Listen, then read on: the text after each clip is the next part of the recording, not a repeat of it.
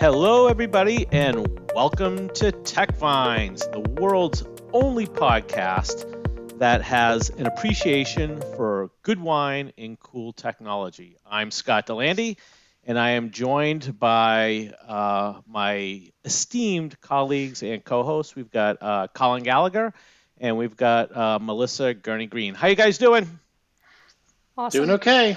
Excellent, excellent. So here's the topic for tonight's podcast. So we have our usual wine selection and our technology topic. And as always, we start with the wine selection. And the category for tonight was we started calling it inexpensive wine, and I didn't like that even as those words value. Come on, value. Look at guys say it. It's value. I literally have that written in my notes, so you just totally stole. Like I had a whole riff on that one. Okay, so yes, value wines. That's what we're drinking tonight, and the technology topic is we're going to talk about old school technology, right? So what was some of the kind of the game-changing things that were introduced years ago that were just really, really mind-blowing in terms of the things that you could do with them and the use cases and the problems that they solved, and then kind of fast forward to how relevant are those things today and how have they evolved,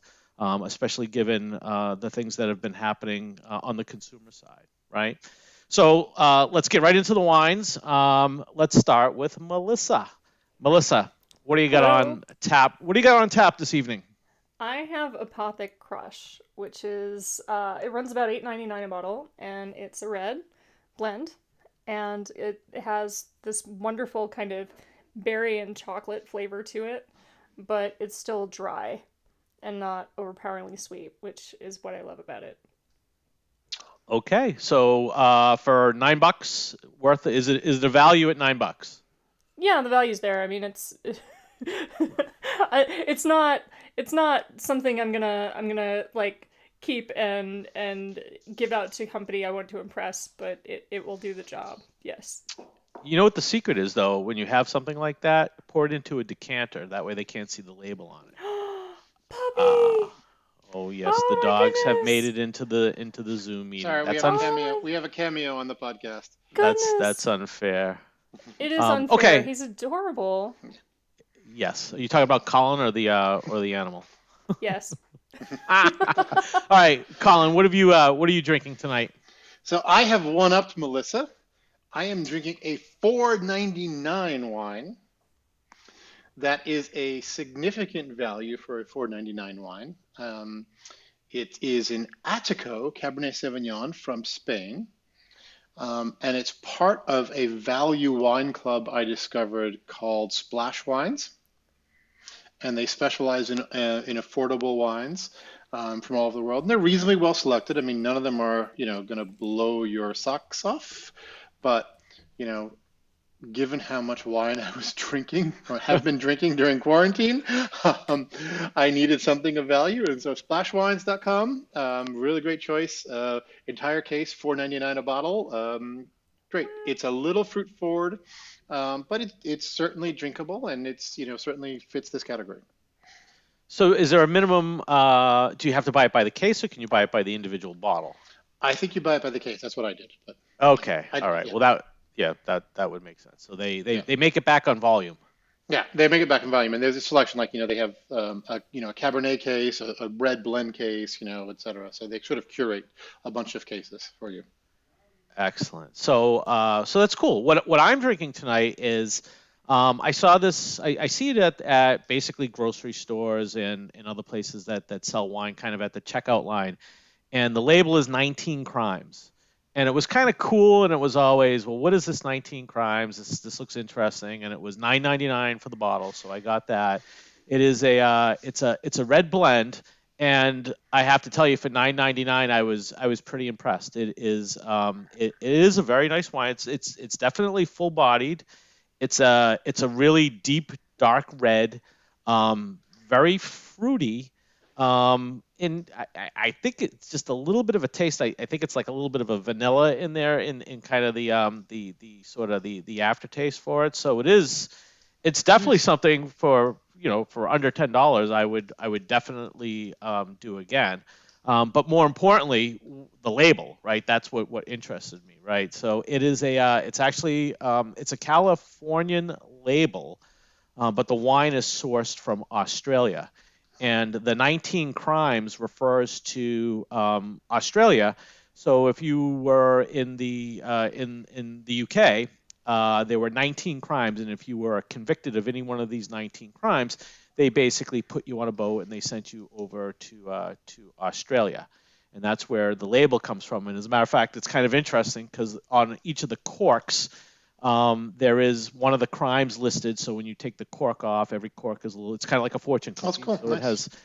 it has the a little bit of interest in terms of where the label would come from. But I did look up what the 19 crimes were, and it is kind of interesting. It's the stuff you'd expect, larceny, assault, bigamy, those types of things. But then there were some more interesting things. So stealing a shroud out of a grave, I guess it was a big deal back in the time. Where is the other one? Sometimes you need a cloak. Yeah. Well, it's the most interesting one was impersonating an Egyptian.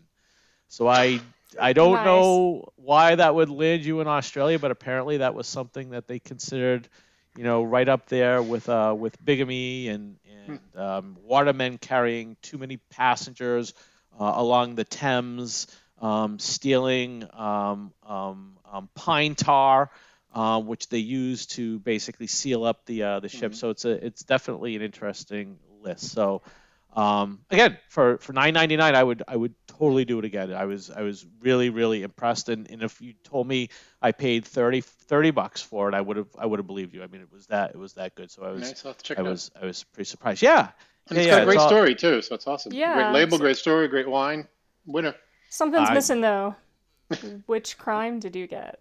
You know what? I left the cork downstairs, so I didn't look at. I got that. I didn't even read it when I uncorked it. I just uncorked it and poured it, and then I went onto the website to look up the other 19 crimes, and that's where it showed each. You know what? I should have just told you. It was my cork said Just lie stealing. to me, apparently. Yeah, I Yeah. know. I know. What the heck? Stealing from furnished lodgings, and that one is an interesting one because I guess blankets and curtains and things like that, they were all stamped with something from the government even back then. So if it was stolen, that's how they would enforce the fact that it was a crime that you had broken into somebody's house and stole blankets. So this would be the equivalent of stealing towels from your hotel room, essentially. Yes. I am not familiar with ever Free, stealing a. free trip to Australia. There may have accidentally been a towel or two that have been Uh-huh. misplaced, but I tell you this: for every towel that may have made it accidentally into the luggage at checkout time, there are equally as many single socks and even a sport coat or two that have been left behind. So I think it's just kind of the equilibrium of checking in and checking out. So I consider us to be even when it comes to the towel situation. So, all right. Well, then we got us a winner here. This was actually a good category. I'm going to check out what Colin is drinking. I've had what Melissa is drinking. So yeah, that's a decent wine as well. Yeah. So Yeah. it's definitely a good summertime. You don't know who's showing up, but you just know you need volume. So you get a whole bunch of you get a whole bunch of those bottles, and you stick them out there, and boom, they're all gone. So coolness. The technology topic, as we said, is a look at old school technology, and I know both Colin and Melissa. You guys have been kind of geeky since years and years and years ago. So I'm sure you guys have lots of examples. So let's start with Colin this time, because he's our geek connoisseur. So what have you got as an example for today? So given that we are all have some history, etc., with storage, for my first one, I went with the storage technology. And it's probably a two-parter. Um, but I think zip disks for me were a mind-blowing technology. The fact that you could actually put, that much data on a removable magnetic media was certainly, it was game changing, right? It was game changing in terms of, how you stored and how you move things around. The downside was you had to have a frickin' zip drive, which, not everybody had, but remember there was a time when you could order them coming with your, your computer, et cetera. It was an option. And I actually found one recently in storage here. I was going through. I was like, wow. But the part B of, did you try to read the data off of it? I haven't. Would you even?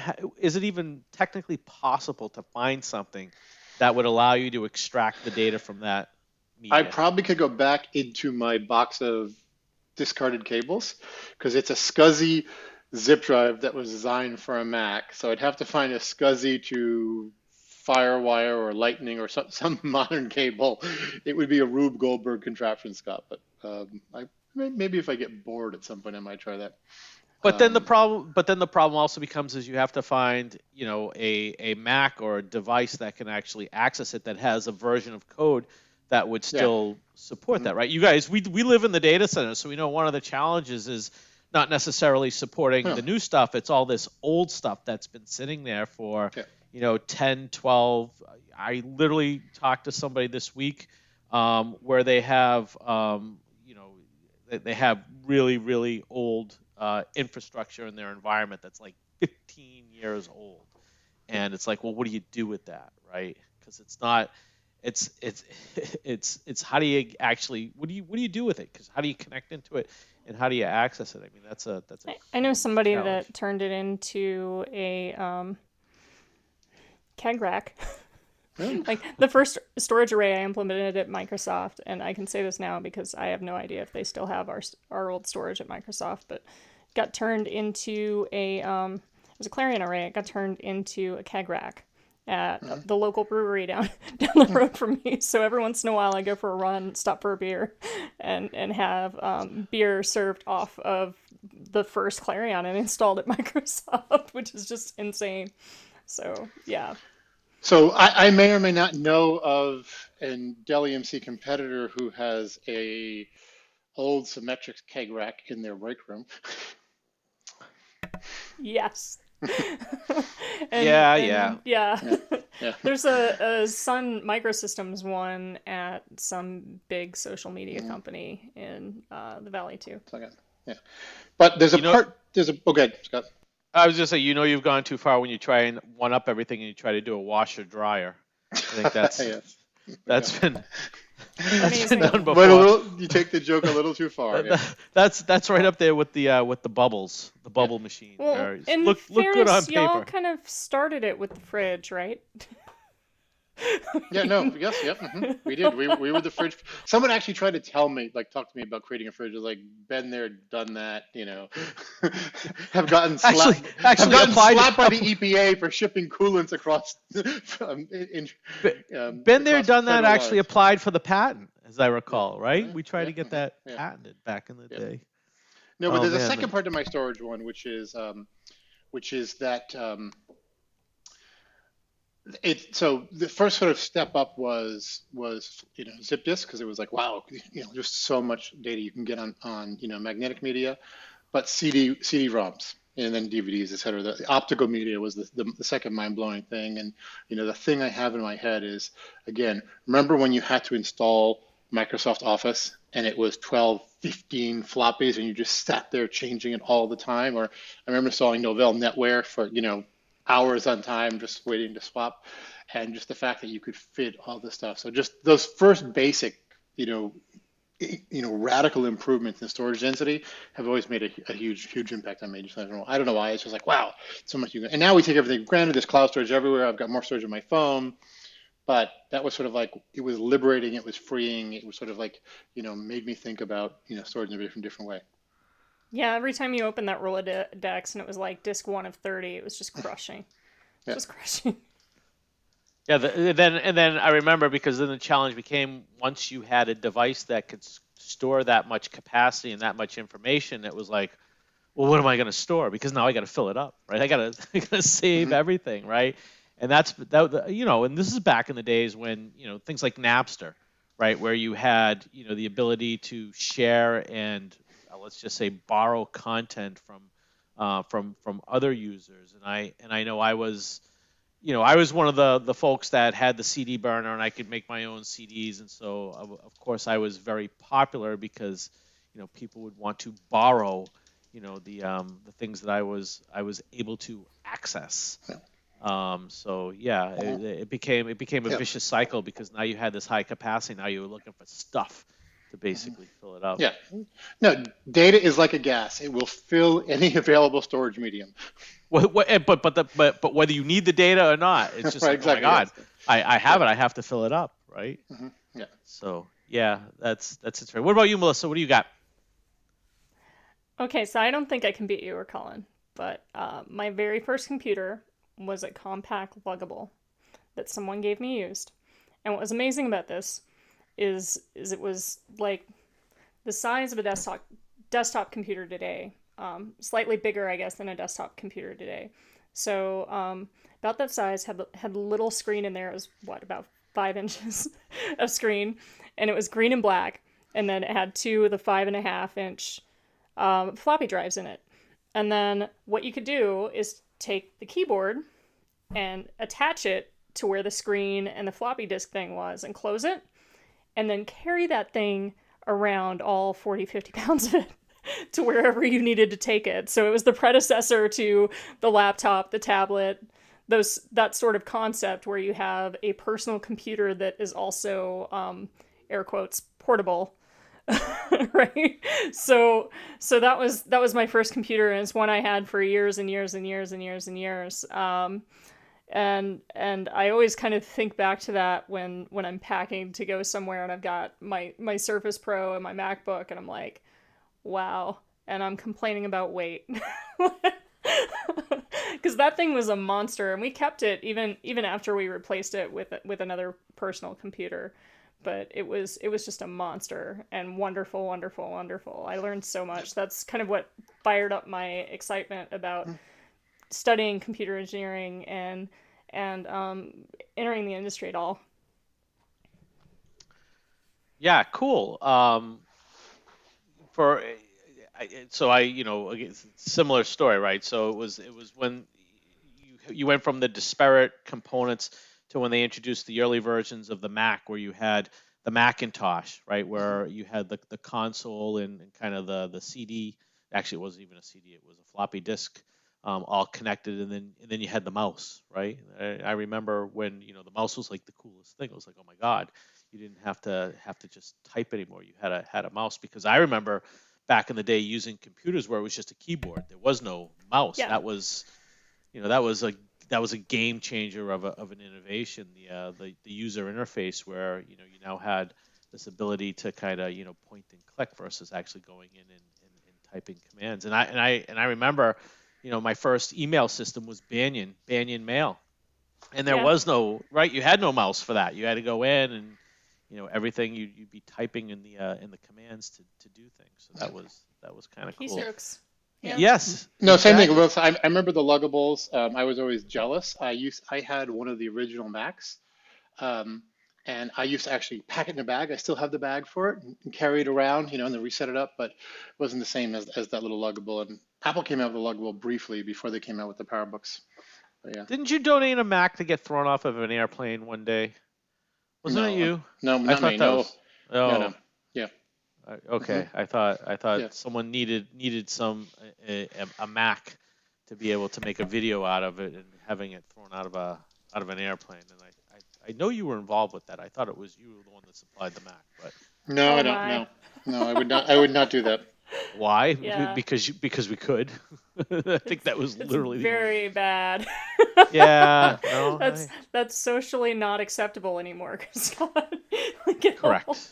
Yes. Yes. My example. So I'm gonna fast forward a little bit, but I remember, this is back in kind of the mid to late '90s. We were all doing a lot of travel back then, and these were the days of pay phones with calling cards, and you had pagers. So if somebody really needed to get in touch with you, you would get a page, and And then the pagers got sophisticated because now it wasn't just a numerical page, but it could actually page real words. But in order to do that, you had to call the 800 number, and you actually had to talk to a human being, and they would dictate whatever messages that you wanted to send, and they would go ahead and page you along that.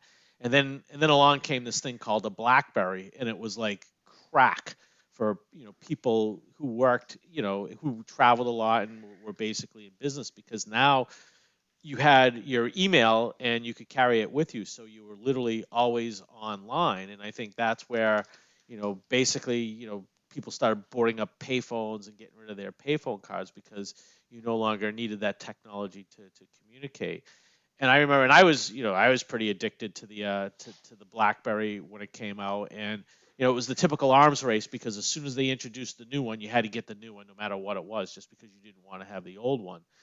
And what was nice is it had the physical keyboard and you could type, and then it introduced the trackball. And then I remember they were talking about coming out with kind of a touch screen, and a lot of people were like, no, we don't want the touch screen. I need the physical keyboard. And I think if you gave somebody something that had the physical keyboard today, they wouldn't even know what to do with it. They'd be like, what's this bizarre thing? Because nobody types anymore, right? It's always just, matter of fact, the device will actually tell you the word that you're trying to guess and will automatically add it in there for you. So that was game changer number one. And right alongside of that is I had my iPod, because now I didn't have to put things on CDs anymore. I could take all of my media, my music at the time, and I could put it on an iPod, and I could carry around this little lightweight device that I could put headphones on, and the battery life was much better than going off of obviously cassettes or even CDs at the time. So it was kind of a game changer, and I thought those were the two coolest things. So I would be bopping around, and I had my BlackBerry in one hand, I had my iPod in the other hand, and then I missed the boat because some genius said, well, what if we took the two and combined them, right? Brilliant. Now you only need one. And that was, those were, again, back in the day, things that people take for granted. But, I mean, not all that long ago, they were completely separate physical devices that you had to basically own, operate, manage, upgrade. And now those things have been collapsed down to a single device. And that single device replaces, dozens and dozens of other devices, whether it's a GPS or a camera or an alarm clock or a flashlight or whatever, a tape measure, a level. I mean, all those things are basically replaced by this one device. Video recorders. Yeah. Yeah. What's funny, I was mine the other day. I was thinking about this the other day, is that there are certain phrases that we don't use anymore, right? Like camera phone. Mm-hmm. Remember when that was a distinction, that your phone actually had a camera in it? Yeah. Or color TV, right? Yeah. Smartphone, right? All these things, yeah. Flip phone. Yeah, Remember the flip now phone? it's just what Flip it phones, is. yeah. I love That's what it is, yeah. my Razr flip phone. Yeah. But even Has it, even cell phone, like nobody says cell phone anymore, or mobile phone. It's yeah, just it's fun. my phone. It's fun, yeah. Has Camera anyone phone. has anyone seen or tried play with the new Razr? No. The new flip? No. Yeah. I wasn't even aware that they still made those. No, Yeah, they relaunched it about 2 months ago or so, yeah. Is it just a phone, or does it do other No, things? it's a smart flip phone with them. They've used the flexible screen technology to build the flip on it. Does it have a Nice. keyboard? No, I think it's all touchscreen. So it's all touchscreen. So it's basically an Android or iOS device that folds in half. Hmm. Oh, all right. What does it run? Does it run Android? Yes, I'm pretty sure Okay. it does, yeah. Okay. Huh. Interesting. Yeah. I'll have to check that out. So my second one, Scott, sort of aligns with you, which is, a little bit predates it a little bit, which is portable digital assistants, right? Again, something we don't have anymore. Clippy? Clippy, the paper clip? Is No, that no, what you're no, referring to? PDAs, Palm Oh, Pilots, PDA. Oh, okay. The, All right. The Sony Clees and all that, or Clees, Yeah. or whatever they yeah, were. all of them. I mean, I'm an, admitted Apple fanboy. I had and still have a Newton, but it was never quite really productive. And then I remember getting my first Palm Pilot and being addicted, and I used it for freaking everything. And again, and then of course, it ended up merging with the phone. You got a smartphone, right? That's how you got it. But just being able to capture all that, sync it, send email from it, was a huge, well, not originally sent email, right? Because you had to sync it, through a serial cable, and they came out with cellular modems for them. But for me, being able to track that, ditch your contact file, sort of a great step in mobility and being able to sort of, do lightweight computing on the fly. So here's the question I have for you guys. So all these old antiquated devices, what did you do with them? Did you get rid of them, or do you have them all in a box someplace, or are they just like randomly, anywhere within the house where you'll be cleaning something out and you'll be like, oh my God, look at this. Here's here's an old BlackBerry or whatever. My Palm Pilot is still in my house. I'm not gonna lie. That thing is not going anywhere. Yeah. I'm gonna keep it forever. But most of the other stuff I've gotten rid of. I usually take the hard drives out if I can. The rest either gets kind of wiped, like factory wiped, and then donated or recycled somehow. I What's I have a two-phase selection process. There's certain things like, if it's something like, I used to have a smart pager and a BlackBerry, and those I've gotten rid of because those didn't mean much to me, even though I agree with you, they're sort of interesting and game-changing. But for my favorite devices, I still keep them. I still have, as I mentioned, my Newton. I still have my original iPhone, my original Apple Watch. I have a TRS-80. I have my original Mac. I have a Lisa. So I have I have a library upstairs which has interesting books and old technology all set around it.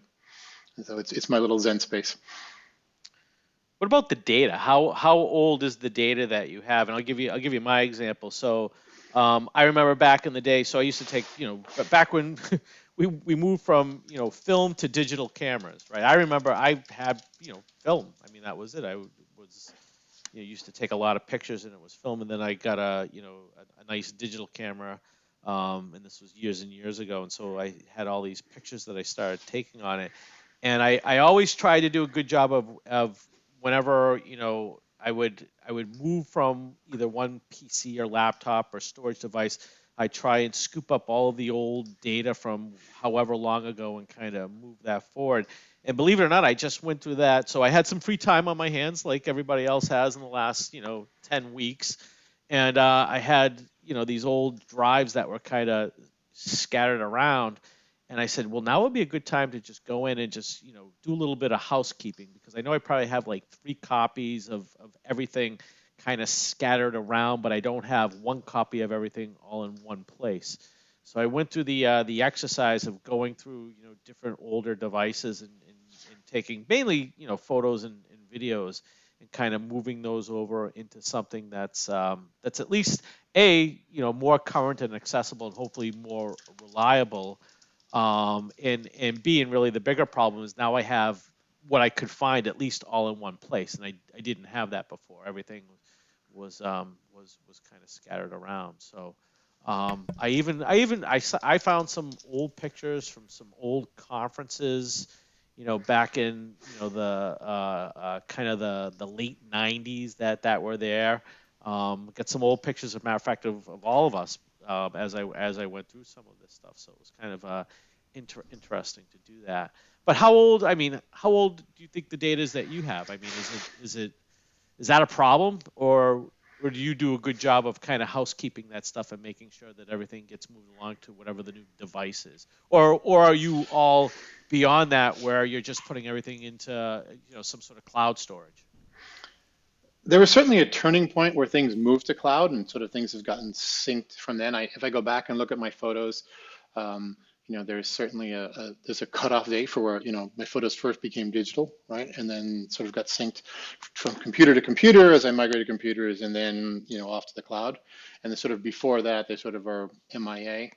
There's a gaps and, sporadic things I may have scanned over time or copied over. But, I think, probably since the early 2000s, I've been, pretty good about stuff. Before that, whatever I happened to that was on my computer when I copied it over, I don't think my contacts probably migrated at least from my BlackBerry over. I remember that, but it's sort of hit or miss and hodgepodge as it goes forward. And I'm sure there's stuff, like I was actually looking for some random financial information from the 90s, and it's like I knew I used to have it, saved someplace, but it's not on my computer, so it's gone. So I'll just have to go and look it up again. What about you, Melissa? You a pack rat when it comes to data? Yeah, is it really a surprise? So I have every tax return I've ever filed on file still. It's all in a file cabinet. It's neatly organized, but it's there. Yeah, when things kind of pivoted and went digital, a lot of my stuff did too, but I still have all of the config files from the first ever 2 petabyte migration done at EMC. Like all of it, like all like 20 arrays or whatever 2 petabytes what were at the time. So I have that. It's all on NAS storage in my house. Just because I like to keep that kind of work portfolio going, and every once in a while I'll look back and go, "Wow, I thought that Yeah. was crazy," and here I am. But I've got like film negatives and stuff from the 1950s, which predates me, obviously. But for that stuff, I have it because I haven't had a chance to kind of go through it and see what's worth keeping. Right. But for the most part, the things that I've had all along are organized. The things that I've acquired are in a box somewhere that needs to be sorted out, and I just haven't made time to kind of fully sort that. I'm probably halfway through the box of photos and negatives from the 50s and stuff, and distributing that out to family as it applies to them. But for the rest of the stuff, it stays with me and ends up on the NAS device, and the favorites end up in the cloud. But I've been a little bit of that kind of born in the Midwest curmudgeon where it's like, I don't quite trust people with all my family photos. That's how you can tell what's precious to me is what I keep in the cloud. Because I'll keep a couple of things in the cloud, the stuff I don't want to lose, but it's safe in my mind. But I still keep a lot of things out of the cloud. Right. I agree with you, and I was thinking about this when you mentioned it. Like, you know, I was just saying I don't have photos that I knew I took from the 80s and 90s, but I have photos that my great uncle took in Ireland in the 50s and 60s, saved on slides. So there's something to be said for having physical media because it's somewhat hard to get rid of. It's harder to make multiple copies of it, but it's harder to get rid of, and so there is some value in having actual physical copies of things. Now, would you go through the process of taking those things that only exist as a physical copy, and would you digitize them? Yeah, I did all those slides. Actually, I gave them to my brother to digitize. But well, You he had a outsourced it. I You outsourced it. out He you had a slide outsourced it. Yeah. scanner, and he's retentive like that. And so yeah, we did it for my mom's 70th birthday. We scanned all of those and put them in an album, and it was well appreciated and received. And then we shared it with the rest of the Irish family because there were a lot of pictures from Ireland, from relatives over there who were too poor to own a camera, and people had died and they had no pictures of them, and so it was a really important thing. So totally, I'm all for scanning that. And there's a bunch of other family photos that at some point I'll get scanned, and probably I'll just do a Surface. Yeah, Yeah. I've been scanning photos too from relatives that have passed that Yeah. gave me all their pictures because they knew I cared about that stuff. Well, So I don't own a scanner anymore. Like, scan. I got rid of my scanner probably about 5 years ago when it died, and never bought a new one. yeah, my printer kind of came with one built in, so Yeah. that's how I get around it. Yeah. I think by the way, I think scanners are dying, being replaced by cell phones and picture, you just capture it. And I think printers are going to die too, but that's just my 2 cents. I hope they do. Right now, I Yeah. only have mine because of the kids. Like, I still have to print out their schoolwork so they can take a picture of it and send it in. It's so ridiculous. Yeah. So as soon as they're Yeah. done, I'm done. Like, I don't need a printer. Yeah, I don't. I can't even think of the last time I needed a printer. The matter of fact, the last time I was in need of, I was returning something, and I needed to print a shipping label, and I went to the one of the shipping stores, and just walked in and said, "Hey, I need this." And they said, "Oh yeah, we can print it for you. Just send us the email with the label," and they did it. And I was like, "All right, so problem solved. I definitely do not need to own a physical printer going forward." I've got an interesting question for you. So, how many of you still have a DVD collection? Remember, that was the thing: is you'd go out and you'd buy the DVDs and you'd have them, assembled, the catalogs, and you could see, here are all the, Star Wars movies or whatever it was. Do you guys still are they still like in kind of the obvious places of you can see them, or are they like buried in some box, never to be touched again? So I have a DVD and a CD collection, and I can list the reasons why on my hands. I did considerably downsize both, but Tool and Prince, for the longest time, like after Prince died, they did a full blackout, and you couldn't find a Prince song on any kind of streaming service at all. And until recently, you couldn't find Tool at all on a streaming service because of Napster. But then going back to like the movies and stuff, my favorite movies from my childhood, Labyrinth as an example, that just recently made the streaming services and stuff like that. And those kinds of movies are the kinds of movies I wanted to have for my kids to share with them and see how they aged. But Spaceballs was another example. Like, it was hard to find early on in the world of streaming, and they finally brought it over. But more and more of these things are available via streaming, and then it's like, okay, how much do I love this? Because the streaming companies are fickle and will not keep this forever. So then it becomes, is it worth it to me to keep this or to buy it again as a digital copy and then just move on? And more it's worth it to just buy the digital copy and move on. All right, so here's a very personal question for you. What was the last DVD you actually watched? Do you remember? Tropic Thunder. Okay. Tropic okay. Thunder. Yeah. We couldn't find it on streaming, and he had it on DVD, and it was just one of those movies that we had to watch. We just had to rewatch it. So. What about you, Colin? When's the last time you fired up the old DVD player? So I got rid of them in my last cleanup of the media room. I don't remember what the last one was, but I know what it involved and why I moved away from it. It was something from Netflix when Netflix still did physical media. I remember that. And in order to play it, I had to update the firmware on the DVD player. And it involved going to your computer, finding finding the firmware, downloading it, putting a USB thumb drive, putting it in the DVD player. It was like, and I was like, I will never do this again. Yeah, Netflix still does DVDs. Little known fact. Mm-hmm. Scary. There's one Blockbuster left still. It's in Alaska, from what I understand. The last one, right? My last DVD, I know what it was. It was Hairspray, the musical. Nice. The John Travolta. Ricky Lake. Yeah, Ricky was in that. No, not Ricky Lake. Ricky Lake is the original from right. The musical. But right. Didn't she have a cameo? She had a cameo, but she was the star of the original in the 80s. Right, yes. right. Which was my first John Waters film, but yes.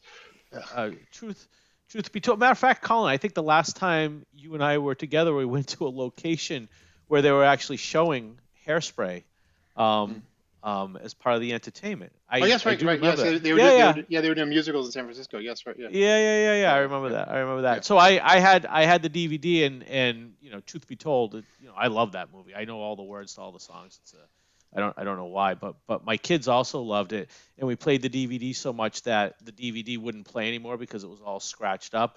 So I had to actually go and I had to buy the iTunes version of it so that we could continue to watch it.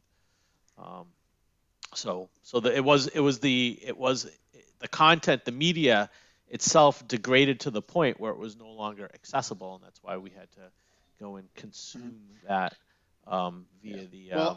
I know. I mean, I still have some Blu-ray discs, and I kept those. Sort of again keeping the old technology around.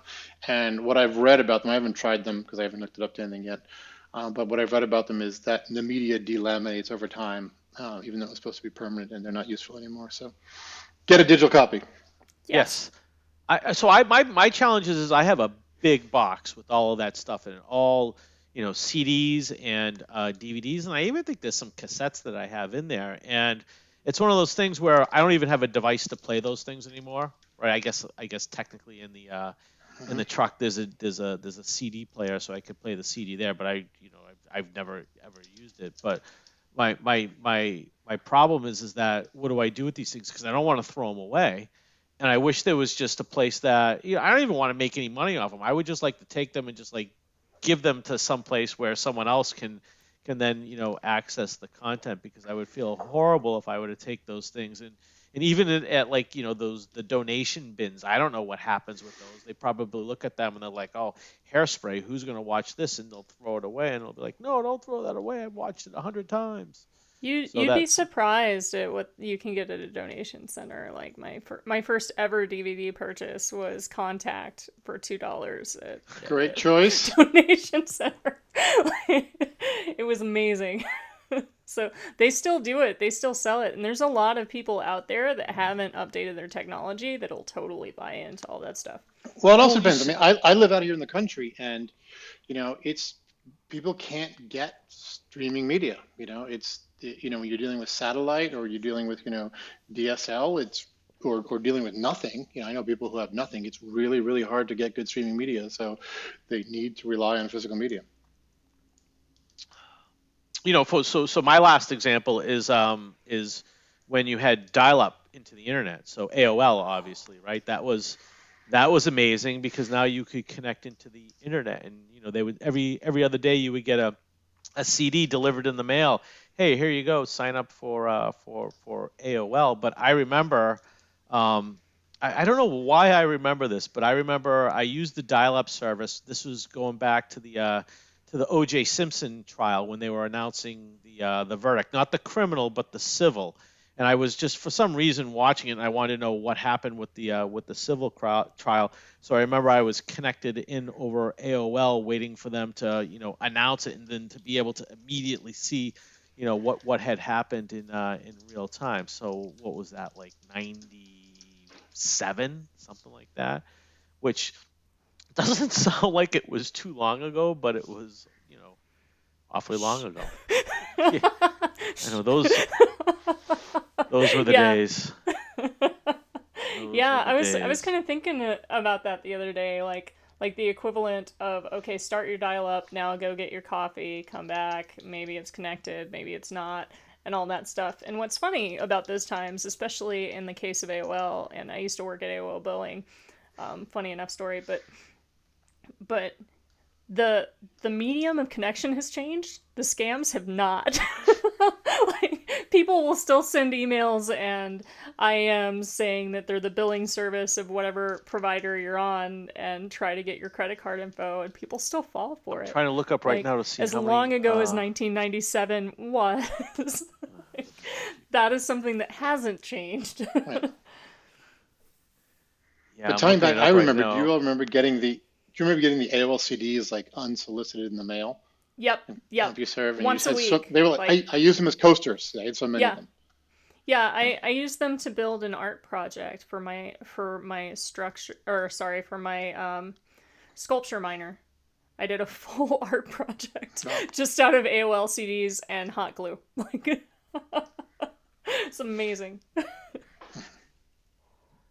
Yeah, I can't find anything recent in like 2018, so I don't know what the actual number is. But apparently the service is still offered, so you would think obviously in areas where there wasn't, internet service, which I don't know where that would be, but I guess if you're looking for something where you can have a phone connection and satellite is too expensive, then that would probably be where you would expect to see it. Yeah, I remember reading Well, something that like the AOL dial-up was still really popular. But probably about 5 years ago. Yeah, boomers, yeah, rural locations, yeah. Like, some people don't upgrade their internet, they don't see the value. My grandmother still has dial up. really. Yeah. Wow. She lives in a city and still has dial up. Wow. What She's got an iPhone, but dial what up. what happens when those tech support calls come in? Are you still able to provide level two support, or does that have to be escalated? No, she doesn't really contact me for tech support anymore. My brother lives down the road from her, so he handles her tech support. Okay, But most of the time she's browsing on her phone and just hasn't canceled the dial up, so. there you go. That would make sense. So because you forgot about it. Very interesting. All right, so we are coming up on time. Mhm. So good discussion here. Good wine. I'm going to finish the bottle. I'm going to go commit one of the other ones on the list that I haven't already committed for my 19 crimes, and I am about I'm a little bit more than halfway through the bottle. So this was a productive podcast. But our host for the next episode is Melissa. So in tradition of Tech Vines, the next rotating host gets to pick the wine selection as well as the discussion topic. So I'm sure you've been in deep thought. I saw your run results today, so it looked like you were locked in, and I'm sure that's what you were thinking about. I don't know how hot it was there today, but I know here it was pretty warm when I did mine, and I was doing my mental notes this morning for this podcast. So what have you got planned for the next episode, Melissa? It was close to 80 degrees. So, tech topic is around social responsibility and technology. And Ooh, we're going to create some interesting conflict. Mm.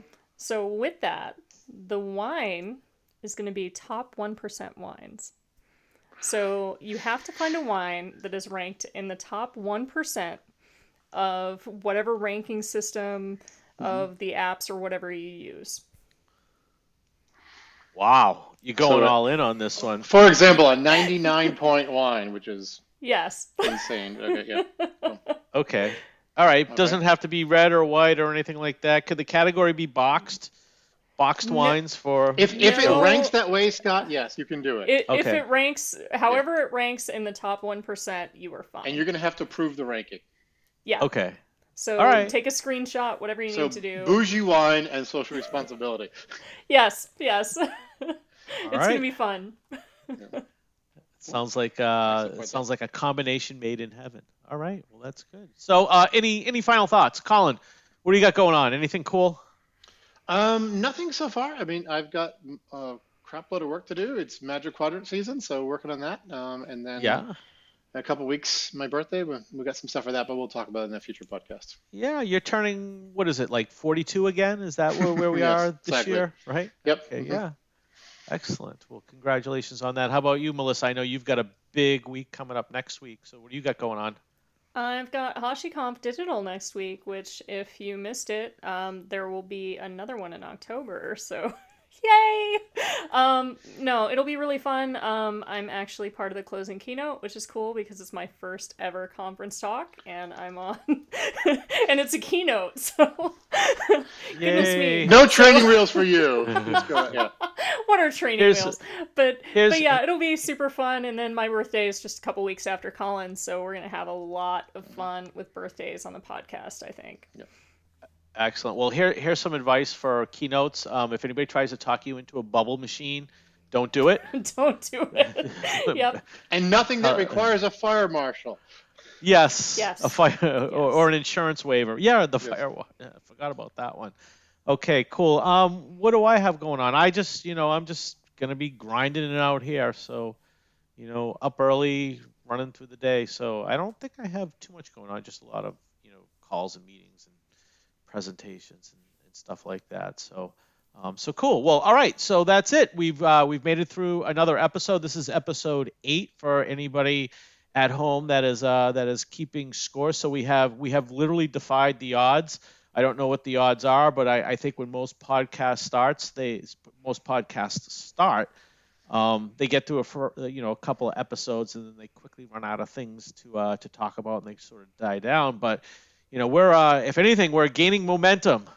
We're doing 1%er top wine. We're talking about social responsibility and technology. We've got these big, heavy topics coming up on the next episode. So And 8 is an auspicious number both for geeks and in Chinese, so we're great. all right, Yeah. you have to explain that one because why is that an 8 an auspicious number? Just in Chinese culture, 8 is considered a lucky number, right? Oh, Yep. I thought 7 was lucky. Or 8 like- in Chinese is Yes. lucky. Ah, Yeah. okay. Yeah, Chinese Seven, is- seven is American lucky. Yeah, 7 is American lucky, 8 is Chinese lucky. Don't ask why. I don't know why the difference is. Yeah, 8 is considered lucky. Probably because the character for 8 looks like something else that means lucky or wealth or something. Generally, Infinity, something like yeah, that. Infinity, no. maybe. Yeah. They All don't right. they don't use Arabic numbers in China, Scott. Originally, yeah. And then Oh, and we all know why 8 means something because it's a good easy way to represent things in binary. oh, yes, gotcha. Okay, that makes more sense. Okay, yes, okay, that I can deal with. All right, well, cool. So this is done. We're shooting for episode 9. We should be having that out in another week or so. But for folks that have been listening on, thank you for continuing to support the podcast. We do have a growing number of sponsors. I think all of us were sponsored this week, and we are open to receiving free wine. And if that's something that you want to do, let us know, and you can definitely send that in. But for myself, Scott Delandy, Colin Gallagher, Melissa Gurney Green, thanks for joining, and peace out. Thank you, thank you, thank you. Have a good night, good day, good evening, whatever. Drink good wine.